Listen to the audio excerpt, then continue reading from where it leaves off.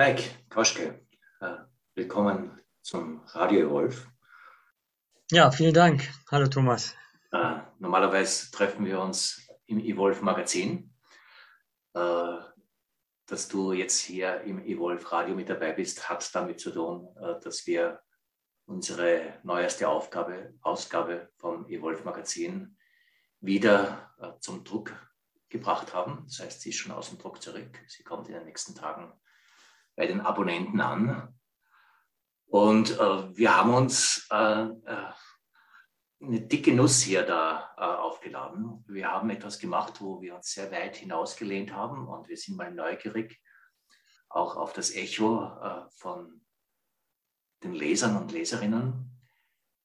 Wir nannten die Nummer bewusste Netzwerke, ein menschliches Internet jenseits von Google und Facebook. Und worum es uns ging, ist einfach zu schauen, wir sind ja ein Bewusstseinsmagazin und es gibt so diese Gegenstellung zwischen Technikentwicklung und Bewusstseinsentwicklung. Und viel, was wir auch beschreiben im Magazin, ist Technik als Gefahr. Technik als Gefahr der Bewusstseinsentwicklung. Und das ist auch nach wie vor so.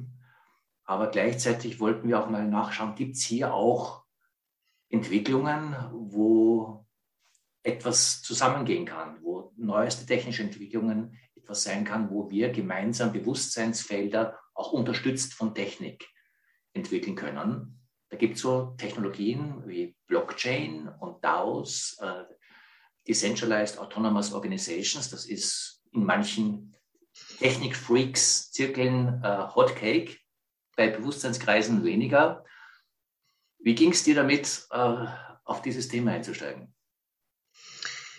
Ja, danke Thomas. Ja, ich fand es ein sehr herausforderndes Thema, weil ich bei mir selber gemerkt habe, dass ich ja eher von Interesse an Bewusstsein komme und technische Entwicklung, auch wie sie sich heute zeigen, auch wie sich das Internet entwickelt hat, mit dieser zentralisierenden Kraft, wie sie eben solche Konzerne wie Facebook und Google haben, doch auch kritisch sehe, auch zum Teil das Menschenbild, das da mitschwingt, so wenn man in Richtung Transhumanismus denkt.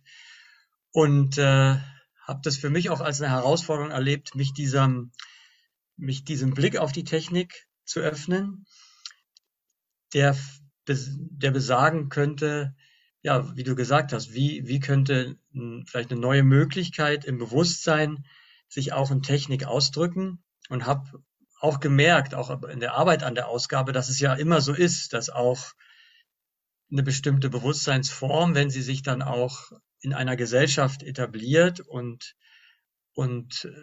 ja auch zu einer tragenden Kraft wird, auch bestimmte technische Strukturen entwickelt, die auch dieses Bewusstsein tragen. Also es gibt ja immer diese Verbindung, die kriegt man auch nicht weg, wenn man jetzt nicht nur allein oder mit ein paar Leuten Bewusstseinspraktik macht, sondern wenn das vielleicht auch einen größeren größere tragende Kraft haben soll. Und in dem Sinne wurde das für mich immer spannender eigentlich, dieses Thema, auch während wir mit Menschen gesprochen haben, die da in sich und ihrem eigenen Interesse diese Verbindung auf Interesse an Technik und an technischer Innovation und Interesse an Bewusstseinsentwicklung zusammenbringen. Und in dem Sinne war das für mich auch eine richtige Lernausgabe. Also ich merke, mein Blick hat sich wirklich verändert dadurch.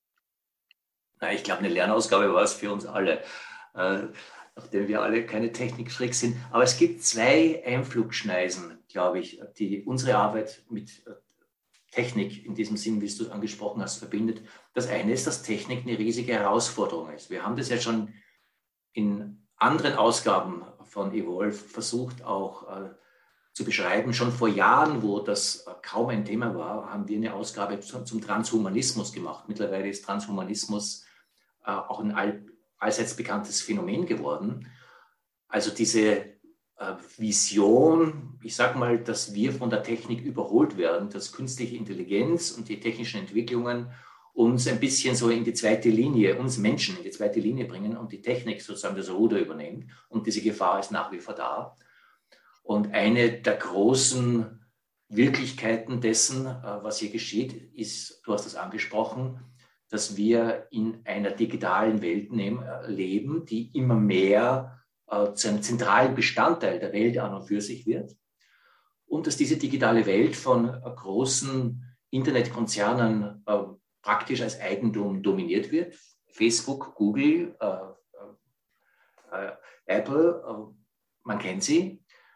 Dass diese Kombination von privatem Besitz und algorithmischer Marktlogik uns eigentlich zu Anhängseln der technologischen Entwicklung macht. Also wir hecheln dem nach, was Facebook-Algorithmen uns psychologisch versuchen einzukochen. Und es ist auch dem sehr schwer auszukommen, weil diese Algorithmen einfach, ich sage mal, hochintelligent sind und unsere Psychologie sehr gut kennen. Da ist etwas im Streit, wo die Frage ist, wie gehen wir damit um? Das ist diese eine Schiene, also das ist eine Herausforderung, denen müssen wir uns als Gattung, als Menschen stellen.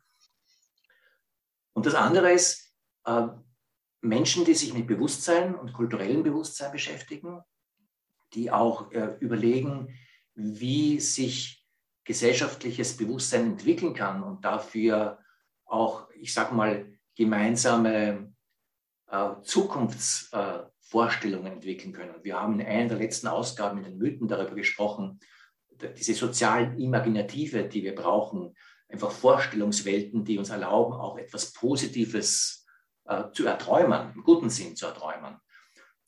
Wir brauchen etwas, das mehr ist als Weltuntergang. Wir brauchen auch Zukunftsszenarien, die uns erlauben, uns um positive Möglichkeiten zu gruppieren, um diese Möglichkeiten real werden zu lassen. Also wenn wir nicht träumen können, haben wir auch keine Zukunft, jedenfalls keine positive Zukunft. Das heißt, die Menschen, die sehr daran interessiert sind, auch gemeinsame gesellschaftliche, kulturelle Vorstellungswelten zu entwickeln, sind auch aufgerufen, sich mit Technik auseinanderzusetzen, um sich der Frage zu stellen, kann man auch mit der Technik, nicht nur gegen die Technik, sondern auch mit der Technik träumen. Und das war ja sozusagen auch einer, in meinem Leitartikel habe ich das auch zum Punkt gemacht, die Frage, können wir mit diesen technischen Entwicklungen so träumen, dass das umkehrbar ist, zumindest zum Teil umkehrbar ist und unsere Bewusstseinsentwicklung, unserer gemeinsamen, bewussten Gesellschaftsentwicklung auch dienlich sein könnte. Mhm. Ja, ich finde das schön, diese Perspektive, weil mir ist auch bei der Arbeit und so der Nachreflexion an der Arbeit an dem Magazin auch so aufgefallen, dass ja auch, und du schreibst es ja in deinem Artikel auch, dass ja auch solche technischen Innovationen mit einem Traum oder einer Vision beginnen. Auch das Internet kam ja zum Teil zumindest auch aus der Vision einer vernetzten Kultur, wo Menschen sich peer-to-peer und ohne Macht, Einfluss von anderen vernetzen können und Dinge auf den Weg bringen können und soziale Gemeinschaften bilden können. Und das war ja ein großer Traum auch von Verbundenheit, der eben durch die Marktmechanismen und andere Dynamiken eben jetzt zu dieser Zentralisierung geführt hat. Und ich habe gemerkt, dass eben viele der Menschen, die jetzt von diesen neuen Möglichkeiten des Internets begeistert sind, eben auch wagen zu träumen und das eben verbinden auch mit diesem Entwicklung von Bewusstsein, die uns in Evolve ja auch immer ein Anliegen ist. Ich habe das auch gemerkt bei der letzten Ausgabe, als ich diesen Artikel geschrieben hat zu diesen deliberately developmental spaces, also wo Menschen sich zusammenfinden, um gemeinschaftlich zu leben und an Bewusstseinsentwicklung gemeinsam zu arbeiten. Und oft sind die dann global vernetzt mit anderen solchen Experimenten. Also es ist dann lokal, man trifft sich und da gibt es ja auch eine große Bewegung von Regeneration und die Orte wieder zu beleben, in denen wir leben, die Landschaften tiefer wahrzunehmen, zu gestalten. Und gleichzeitig passiert es alles schon in einer globalen Vernetzung. Und ich merke, dass es jetzt vielleicht eine Möglichkeit ist, wie von innen heraus diese Strukturen neu mit Träumen oder mit Imaginationskraft zu erfüllen und zu beleben. Und das empfinde ich auch als eine große Aufgabe und Herausforderung, weil weil diese technischen Strukturen werden ja nicht weggehen, sondern es ist die Frage, wie können wir sie so umgestalten, dass sie Raum geben, auch für menschliche Entwicklung, für seelische Tiefe, vielleicht sogar für sowas wie, wie das Spirituelle, eine tiefere Wahrnehmung unserer selbst, für uns selber und miteinander. Und da habe ich das Gefühl, deshalb ist es auch ein ganz wichtiges Thema, finde ich, weil diese Strukturen kommen ja und die technische Innovation hat auch eine eigene Dynamik, wird vorangetrieben und deshalb ist es, glaube ich, auch wichtig, auch wenn es vielleicht auch für unsere Leserinnen und Leser, auch wenn es vielleicht erstmal so ein bisschen Widerstand auslöst, was soll das denn jetzt? Aber ich glaube, es ist wichtig, sich damit auseinanderzusetzen, weil diese, weil diese technologischen Strukturen etabliert werden, ob wir es wollen oder nicht. Und die Frage ist dann irgendwie, wie sind wir damit und wie können wir sie gestalten und vielleicht auch lernen, sie zu gestalten. Und ich glaube, deshalb ist es, glaube ich, wichtig, auch gerade für Menschen, die eher vielleicht aus so einem Bewusstseinsinteresse oder aus einem seelischen Interesse kommen, sich auch damit zu beschäftigen und vielleicht auch zu lernen, diese Möglichkeiten zu nutzen. So wie wir auch gelernt haben, mit Videokonferenzen sehr tiefe Räume zu gestalten. Also es gibt ja diese Möglichkeiten, wir alle haben die, glaube ich, auch schon erfahren und das bewusst zu machen und vielleicht ja dann noch einen bewussten Schritt weiter zu gehen. Ich würde gern die Grundthese dieser Ausgabe ein bisschen ansprechen. Und die Grundthese, würde ich sagen, ist das, was der Jordan Hall den Dao-Augenblick nennt. Und das ist eine These und über die kann man diskutieren. Und ich hoffe auch, dass die Leser mit uns darüber diskutieren, weil die These kann natürlich falsch sein.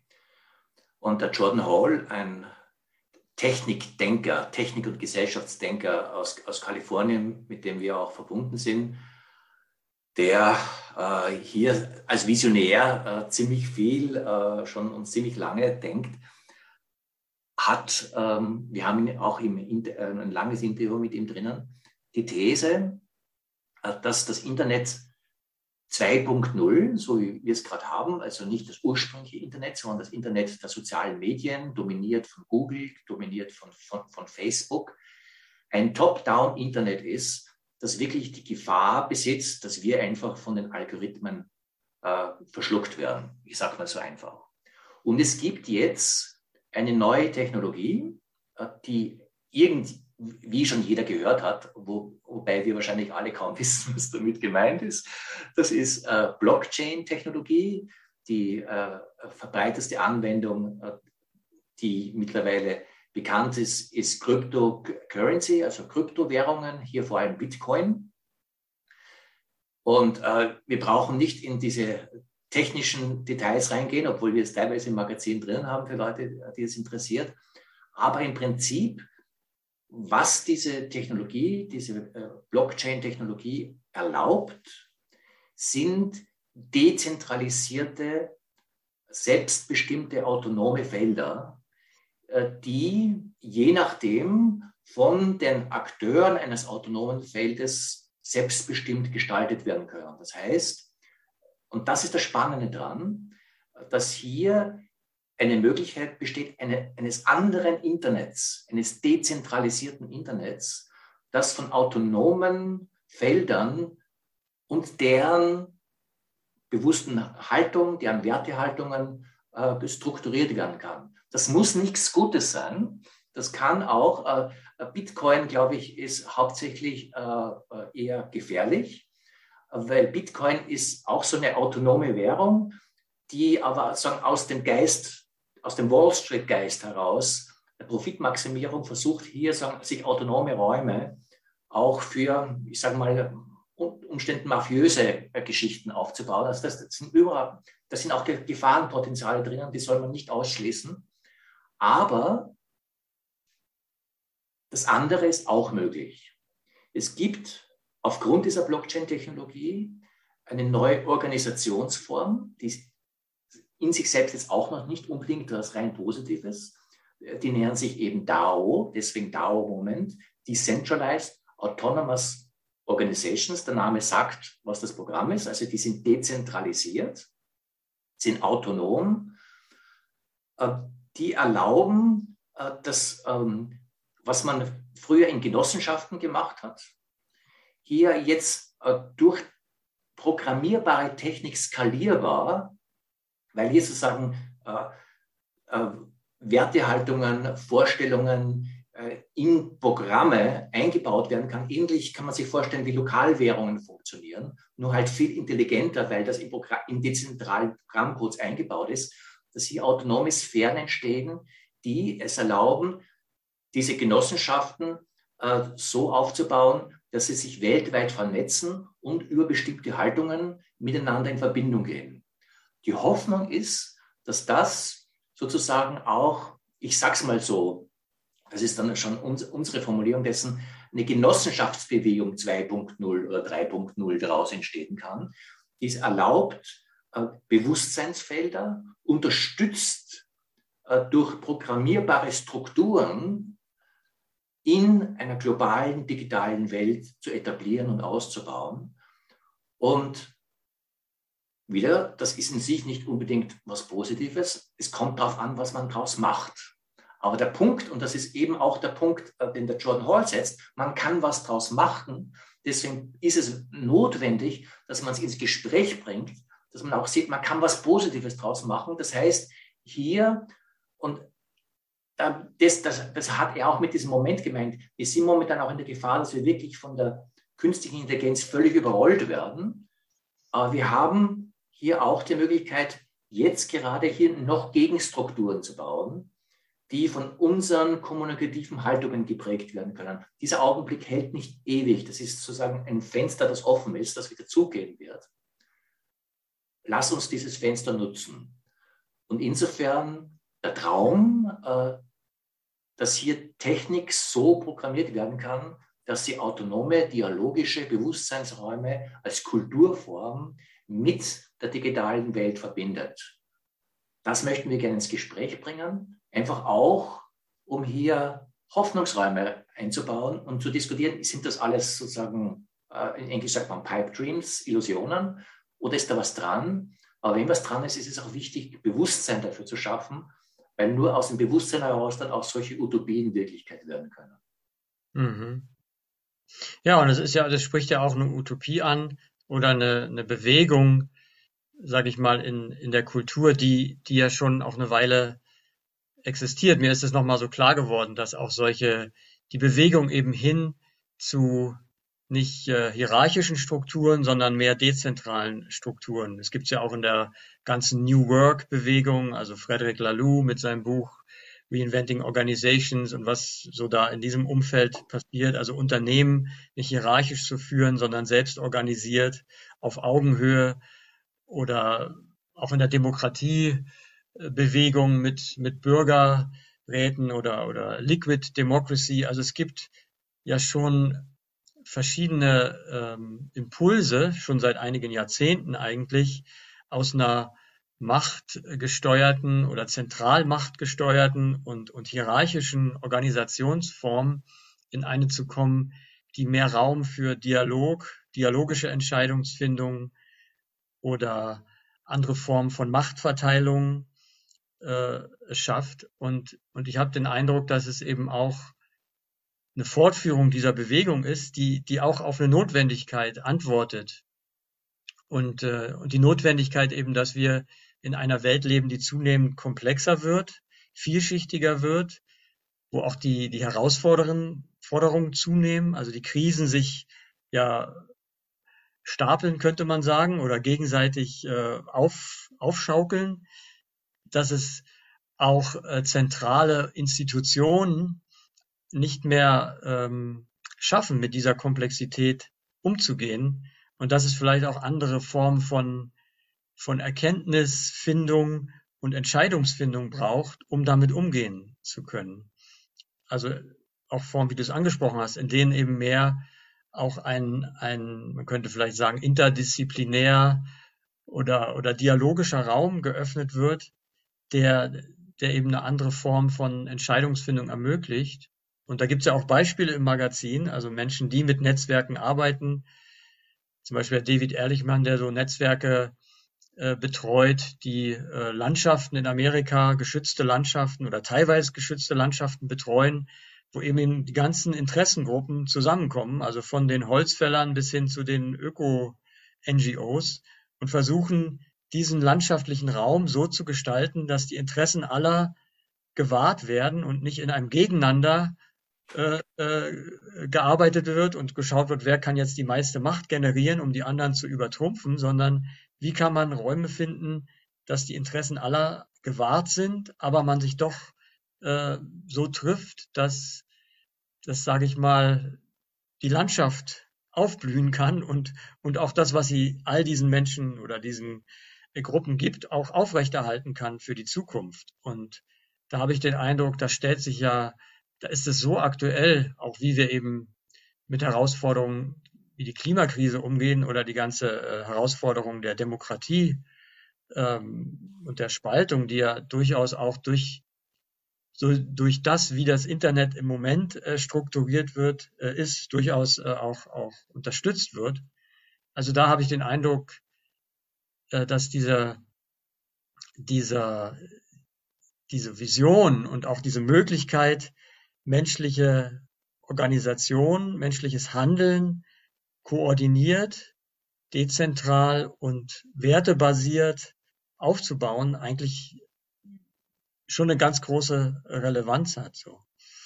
Der Ehrlichmann ist ja ein interessanter Mensch, weil der kommt ja überhaupt nicht von dieser Blockchain-Technologie. Der kommt eigentlich von dieser Netzwerkbewegung und ist hier auch meines Erachtens einer der Visionäre, der eben genau wie du es ansprichst, denkt, dass die menschliche Organisationsform sich gerade dabei ist, radikal zu verändern in Netzwerkfähigkeit.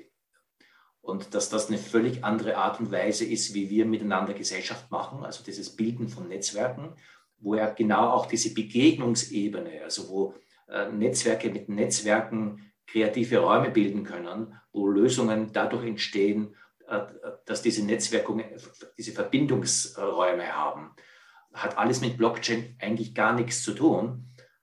Aber er ist einer, der meint, dass diese Technologie diese Netzwerkbildung unterstützen kann, indem sie hier sozusagen programmierbare Strukturen zur Verfügung stellt, die diesen Netzwerkarchitekturen Stabilität geben. Weil das Spezielle an Blockchain ist, dass man einfach so etwas, was eine Austauschwährung sein kann, also wie alternative Währung, mit Intelligenz versehen kann. Also dass Dinge nicht nur einfach einen Marktwert haben, sondern dass hier all das mit eingebaut werden kann, was eingebaut werden will. Zum Beispiel, dass regionale Prioritäten mit dabei sind, dass Nachhaltigkeit mit dabei ist, dass gewisse humanistische Vorstellungen Teil dessen sind, wie diese Austauschwährung funktioniert. Das heißt, Wertehaltungen werden hier in eine liquide, flüssige Weise programmiert, hochintelligent gebaut und gleichzeitig sehr flexibel einsetzbar. Das ist sozusagen eine der Grundideen. Aber man muss auch dazu sagen, es gibt heftige Kritiker dessen und die wollen auch gehört werden. Wir haben auch einige mit im Heft drinnen. Und die Kritik ist eigentlich auch ganz einfach formuliert ist. Und da ist was dran, auch sozusagen, wie sich diese Blockchain-Bewegung und auch diese DAO-Bewegung gerade strukturiert, dass da irgendwelche Technikfreaks der Meinung sind, dass wieder mal die Technik das Kind schaukelt. Also wir müssen uns nicht irgendwie verändern, wir müssen nicht schauen, dass sie anders zusammenarbeiten, sondern wir basteln uns jetzt eine Technik und die löst alles von uns. Und da ist sozusagen eine Technik-Euphorie, ein Technik-Hype, wo man glaubt, wir müssen uns als Menschen nicht entwickeln, es reicht eigentlich, wenn wir jetzt eine intelligente Technologie entwickeln und die macht das dann. Und die Versuchung, das so zu denken, ist sehr groß. Also hier sozusagen der Technik den Vorrang zu geben. Und insofern haben wir auch einige drinnen. Die Phoebe Tickle ist eine zum Beispiel, die sagen, in dieser Blockchain-Dauerbewegung sehr etabliert war, die sich ja jetzt ein bisschen zurückgezogen hat, weil sie diese Technik-Euphorie eigentlich als unerträglich empfindet und ihre eigene Arbeit, was sie Moral Imaginations nennt, was sehr damit zu tun hat, was wir vorher angesprochen haben. Also wir müssen miteinander auf eine fundierte Art und Weise wieder fähig werden, gemeinsame gesellschaftliche Träume zu haben. Und ihre Moral Imaginations Arbeit ist wirklich eine Bewusstseinsarbeit, dass gemeinsam solche Bilderwelten für uns zur Verfügung zu stellen, wo auch Gesellschaft wieder utopiefähig wird. Ich sag's mal so. Und das ist wichtig zu sehen, dass da auch ein Gefahrenmoment ist und dass es dann so Leute wie die Phoebe gibt, die dann auch ein bisschen sich wieder zurückziehen und sagen, da ist eine Technik-Euphorie drinnen, die ist gefährlich. Eigentlich, was wichtig ist, ist Bewusstseinsentwicklung. Und da haben wir auch versucht, sozusagen das auszutarieren im Heft, die Technik nicht zu verdammen, aber gleichzeitig auch der Versuchung zu widerstehen, sie zu glorifizieren. Mhm. Ja, das finde ich spannend. Auch sind ja einige auch im Heft, die das kritisch sehen. Interessant finde ich, dass eigentlich alle bei diesem vorherigen Punkt übereinstimmen. Es braucht andere Formen von Organisation. Mhm. Es braucht wir sind an einem Punkt als Menschen, sowohl in unserem Bewusstsein als auch wie wir gesellschaftlich unsere Gesellschaften strukturiert haben, wo es eine neue Organisationsform braucht, die eben mit dem zusammenhängt, was wir angesprochen haben. Diese dezentralen, verteilten Räume, auch wo kollektive Intelligenz leben kann, wo eben auch so eine Gemeinschaftlichkeit neu gepflegt werden kann. Auch, könnte sagen, vielleicht auch eine soziale Verbundenheit neu gepflegt werden kann, so in Abgrenzung zu dem sehr stark konkurrenz- und wettbewerbsorientierten Struktur der Marktorientierung, ne, oder des Neoliberalismus und sowas. Und gleichzeitig eben die Frage ist, erstens, ist diese neue Technik der Weg dazu? Das bezweifeln ja auch einige und sagen ja vielleicht, wir haben eigentlich alle Mittel, um diese Netzwerke zu bilden und zu strukturieren. Wir brauchen eigentlich diese Technik gar nicht. Und sie ist auch fehleranfällig, wie jede Technik, kann auch missbraucht werden, kann gehackt werden. Es gibt ja auch immer wieder in den Nachrichten, dass solche Geschichten auch gehackt werden und dann Geld einfach verloren geht und solche Dinge. Und die Frage, und das ist ja eigentlich dann immer die Frage, wenn es um so eine technische Neuerung geht, wie gestalten wir das Gespräch darüber so, dass klar ist, dass die wirkliche Veränderung aus uns Menschen kommt oder aus dem Bewusstsein. Das ist ja was die Phoebe Tickle anspricht, auch andere in dem Heft, dass es eigentlich um eine menschliche Veränderung geht, eine Bewusstseinsveränderung, die Technik nicht übernehmen kann für uns. Und das ist irgendwie auch die Herausforderung und weshalb, glaube ich, gerade auch eine lebendige Bewusstseinskultur so wichtig ist für die Gestaltung dieser neuen technischen Möglichkeit. Wie immer wir dann dazu stehen, ne? Also eher kritisch oder vielleicht eher optimistisch. Aber dass es diese Frage wirklich eigentlich, die Technik spielt uns ja die Frage im gewissen Sinne dann immer zurück. Wer wollen wir eigentlich als Menschen sein? Auf diese Urfragen geht ja die Phoebe auch zurück. Ne? Wie wollen wir eigentlich leben, könnte man sagen. Ne? Und wie wollen wir miteinander leben, miteinander mit unseren Mitmenschen, mit der Natur, mit dem Lebendigen. Und deshalb ist das Bewusstsein so wichtig dabei. Und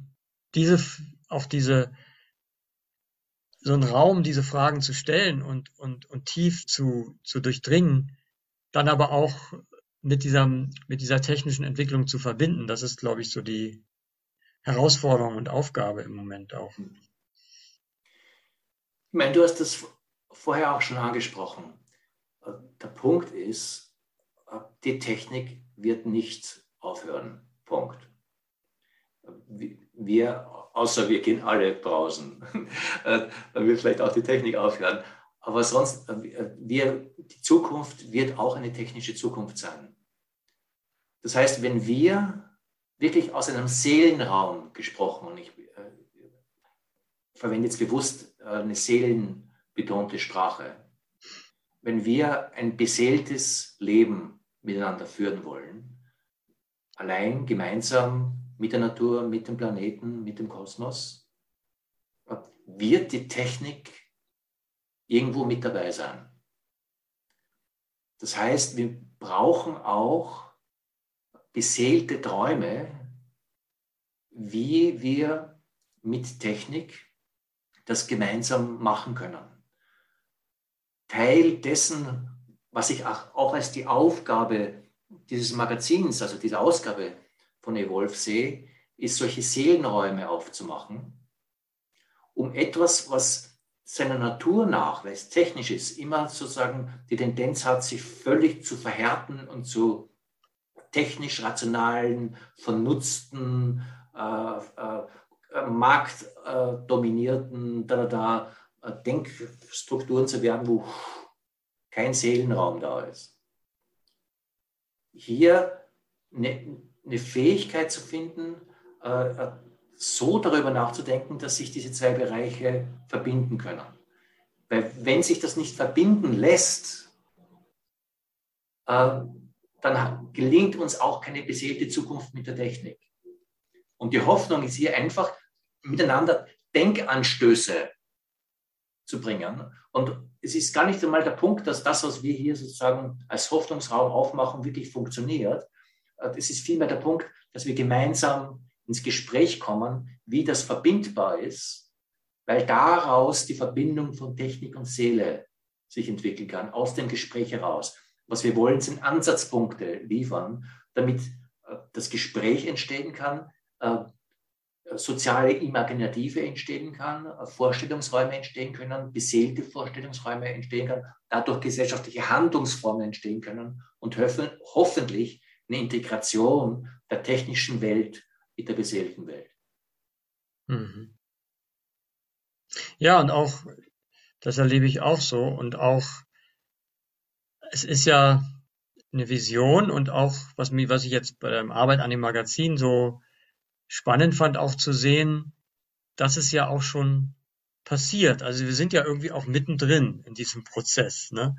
Also jetzt diese neue Blockchain-Technologie und auch diese Tokens, diese intelligenten Währungen, also wo man eben, wie du gesagt hast, bestimmte Werte einprogrammieren kann und sowas, ist natürlich nochmal ein Schritt weiter, aber es gibt ja solche Bezüge schon.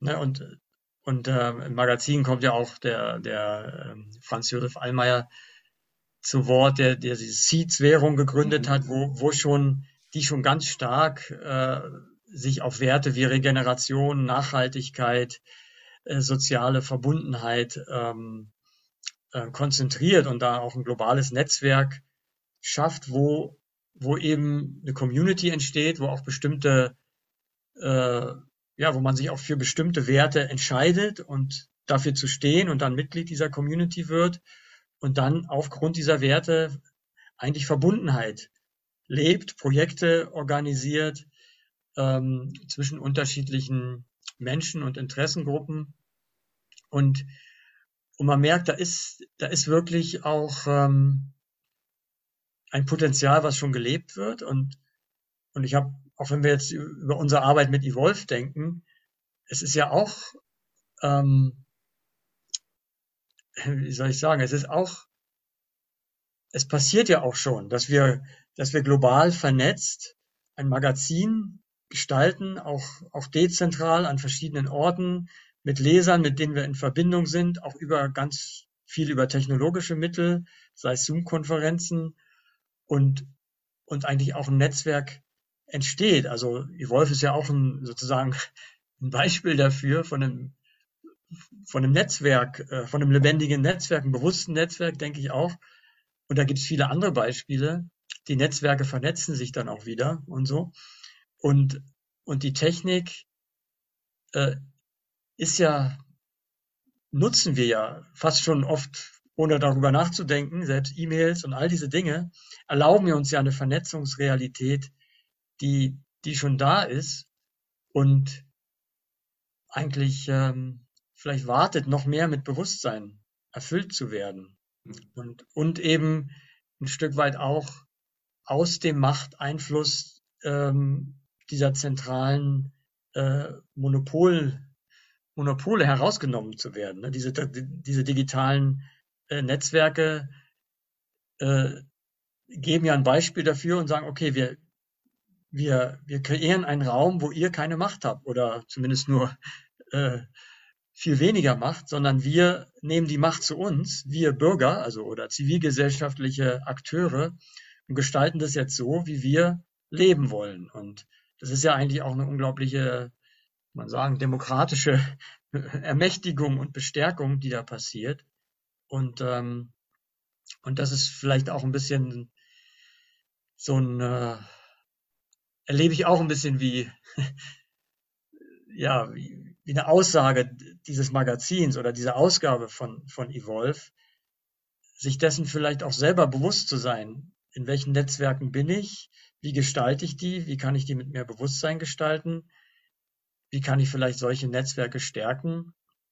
Und, und so diesem kulturellen Wandel, der ja von vielen angesprochen wird, hin zu mehr Verbundenheit, Regeneration, anderer Umgang mit der lebendigen Welt, andere gemeinschaftliche Strukturen, dialogische Räume, dem auch Ausdruck zu geben mit, mit der Technik, sag ich mal, oder mit einer beseelten Technik oder dadurch auch ja, vielleicht auch die technologische Möglichkeiten äh, zu nutzen, um beseelte Lebensformen zu gestalten. Der Franz Josef Wallmayr ist ja als Mensch auch ein Beispiel von dem, wovon du sprichst. Er hat eine ganz eigentümliche Biografie. Er ist halb Österreicher, halb Guatemalteke, also aus Guatemala, ist ein junger Mann, ich weiß nicht, 30 oder 35, was er sein wird. Das, was man mittlerweile einen digitalen Nomaden nennt, also diese junge Generation, die völlig in diesen Netzwerkrealitäten drinnen lebt, ist auch sehr verbunden mit den indigenen Traditionen Guatemalas, mit den Maya-Kulturen und diesen indigenen, naturverbundenen Kulturen und versucht mit dieser Seeds, was ja eine Kryptowährungsgeschichte ist, eine alternative Kryptowährungsgeschichte, die eben versucht, regenerative, spirituelle, lokale Wertehaltungen einzubauen, hier einfach ein Vorreiter von etwas zu sein, miteinander zu verbinden und lebt das sozusagen auch in seiner eigenen Biografie, also diese Mischung von lokalen Wurzeln, die er hat, von seiner globalen Identität, von einer gewissen auch Technik-Euphorie, kann man bei ihm durchaus sagen, aber verbunden mit einer tiefen menschlichen Wertehaltung und dann versucht mit anderen jungen Leuten hier wirklich die neueste Technologie, also Kryptotechnologie, so umzusetzen, um dem einen Wirklichkeitsraum zu geben. Also ich bin neugierig, wie das Interview den Lesern und Leserinnen gefallen wird, aber da ist auf jeden Fall sehr viel Hoffnung, Euphorie seinerseits dabei und das wird aufgehen oder nicht aufgehen, es wird eine gelungene Utopie oder ein gelungen gescheiterter Versuch sein, wie auch immer, aber es ist ein Schritt dessen, was hier entsteht und sich einfach dessen zu vergegenwärtigen, was hier abgeht und hier gemeinsam durchaus kritisch mitzuträumen und Vorstellungsräume aufzubauen, wie wir Gesellschaft neu regional verankert, global verbunden, spirituell angebunden, mit der nichtmenschlichen Welt zusammen neue, bewusste Lebensräume aufbauen können, wie wir das als Menschen können, mit unserer spirituellen Entwicklung, aber auch mit unseren technischen Fähigkeiten und den technischen Möglichkeitsräumen. Ich einfach sehe, diese Dinge können ja irgendwie auch zusammengehen. Allein das einmal an sich ranzulassen, sodass wir gemeinsam darüber ins Gespräch kommen. Wenn das gelingt, glaube ich, gelingt von dem Magazin schon mal sehr viel. Mhm.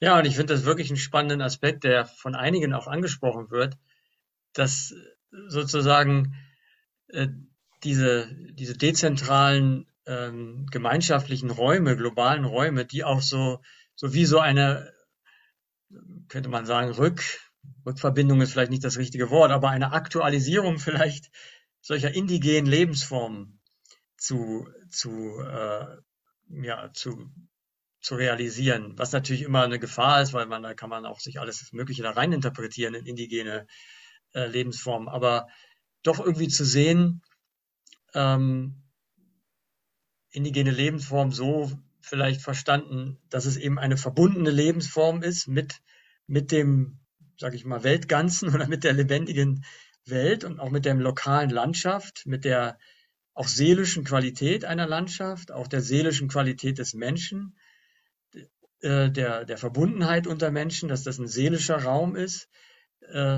dass man jetzt so eine neue technische Möglichkeit vielleicht nutzen kann, diese Verbundenheit und diese seelische Tiefe des Menschlichen global, um es mal jetzt mit so einem technischen Wort zu sagen, zu skalieren, ne? Dass es eben nicht nur jetzt in einer Landschaft ist, wo sich alle kennen oder so, an einem Ort, sondern dass es auch möglich ist, solche Verbundenheitsräume global zu organisieren oder eben lokale Verbundenheitsräume ähm, ähm, global zu gestalten. Und das passiert ja auch. Also ich habe zum Beispiel ja in der einen Rubrik mit der Esther Stanford José gesprochen, die eine Aktivistin ist, eine aus Afrika stammende Aktivistin, die so ein ganzes über Extinction Rebellion, so ein globales Netzwerk hat von Menschen, die für Reparation und Entkolonialisierung sich einsetzen in Indien, in Südamerika, in Afrika, in Europa. Und die sind alle global miteinander vernetzt und unterstützen sich in ihren Aktionen und geben sich Beispiele und Inspiration. Also das ist im Prinzip ein globales Netzwerk mit diesem Anliegen. Keine DAO, aber noch nicht vielleicht, aber und da sieht man, da habe ich gemerkt, oh wow, das ist ja so ein Beispiel. Wenn die jetzt zum Beispiel sagen würden, ja, wir haben jetzt noch eine gemeinsame Währung, machen uns dadurch unabhängig und flexibel und können uns unsere Werte oder unser Anliegen unterstützen, da habe ich gemerkt, wow, das ist wirklich eine Kraft so, ne, die was gestalten kann und die auch solche wirklich inneren Anliegen, Bewusstseinsanliegen, aber auch, sage ich mal, solche aktivistischen Anliegen, wie die Welt verändert werden kann, auch in so ein Netzwerk ähm, einfließen kann oder so durchdringen kann, ne?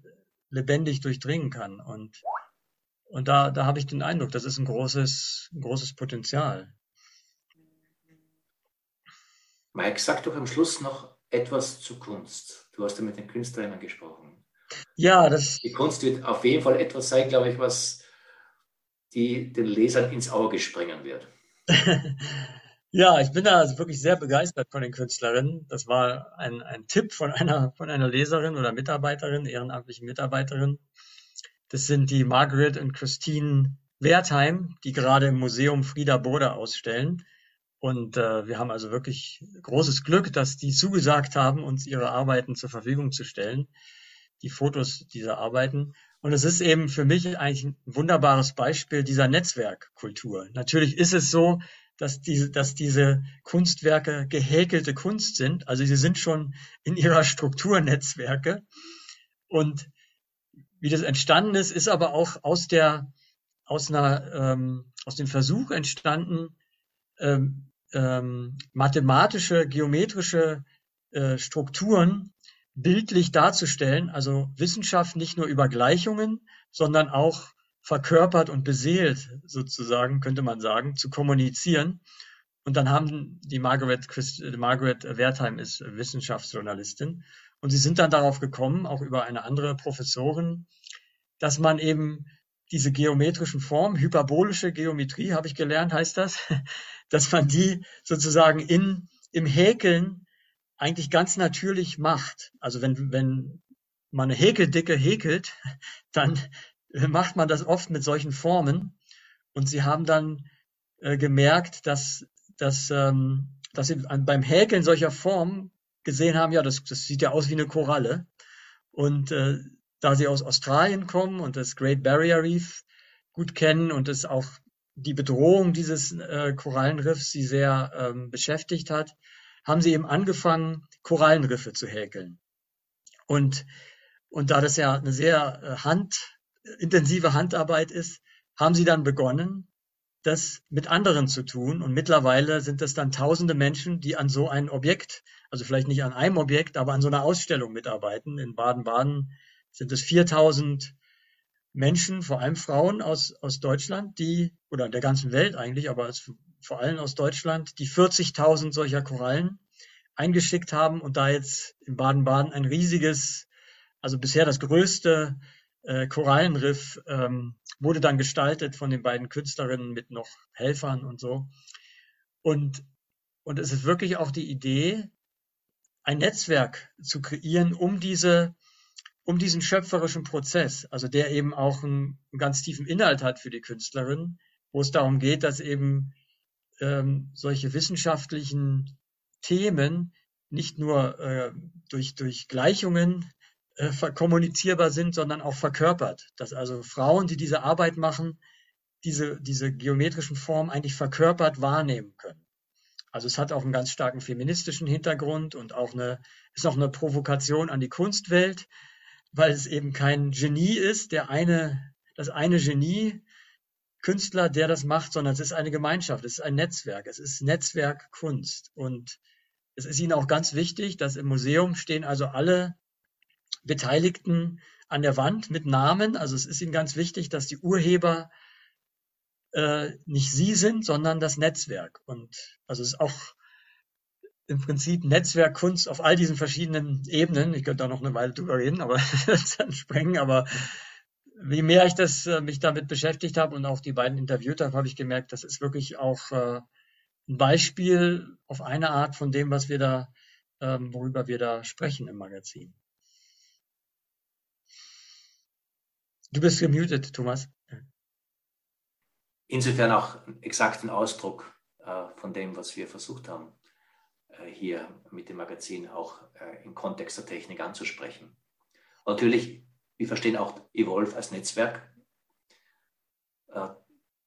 Teil dessen, was das Magazin ausmacht, ist das Netzwerk unserer Evolve Salons. Das heißt, sowohl jetzt geht es ja wieder vor Ort in den verschiedenen knapp 30 deutschsprachigen Orten, wo man einen Evolve-Salon besuchen kann oder auch selber gründen kann, kann man über diese Themen weitersprechen. Das ist auch unsere Bitte an alle, es wirklich Evolve als Anstoß zu nehmen, um das selber weiter zu bewegen.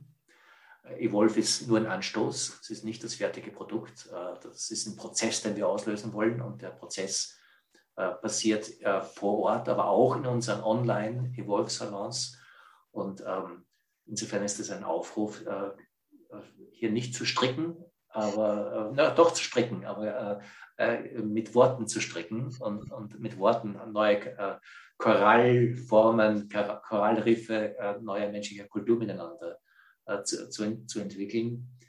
Und auf unserer Webseite www.evolve-magazin.de findet man auch das, wo man hier sich anschließen kann. Natürlich ist es auch ein Aufruf, das Magazin zu abonnieren. Wir brauchen wirklich auch eure Unterstützung. Auch das ist eine Form der Vernetzung. Und natürlich, wer die Möglichkeit hat, uns hier auch direkt finanziell zu unterstützen. Wir sind auch ein Projekt, das vom guten Willen aller Beteiligten lebt. Aber im Kern ist es ein Aufruf, sich zu beteiligen, sich zu vernetzen, digital, nicht digital, technisch, nicht technisch menschliche Netzwerke zur gemeinsamen Kulturentfaltung. Ich habe immer noch jetzt diese Korallriffe im Bild zu entwickeln. Insofern, Mike, danke fürs Gespräch. Ja, vielen Dank, Thomas.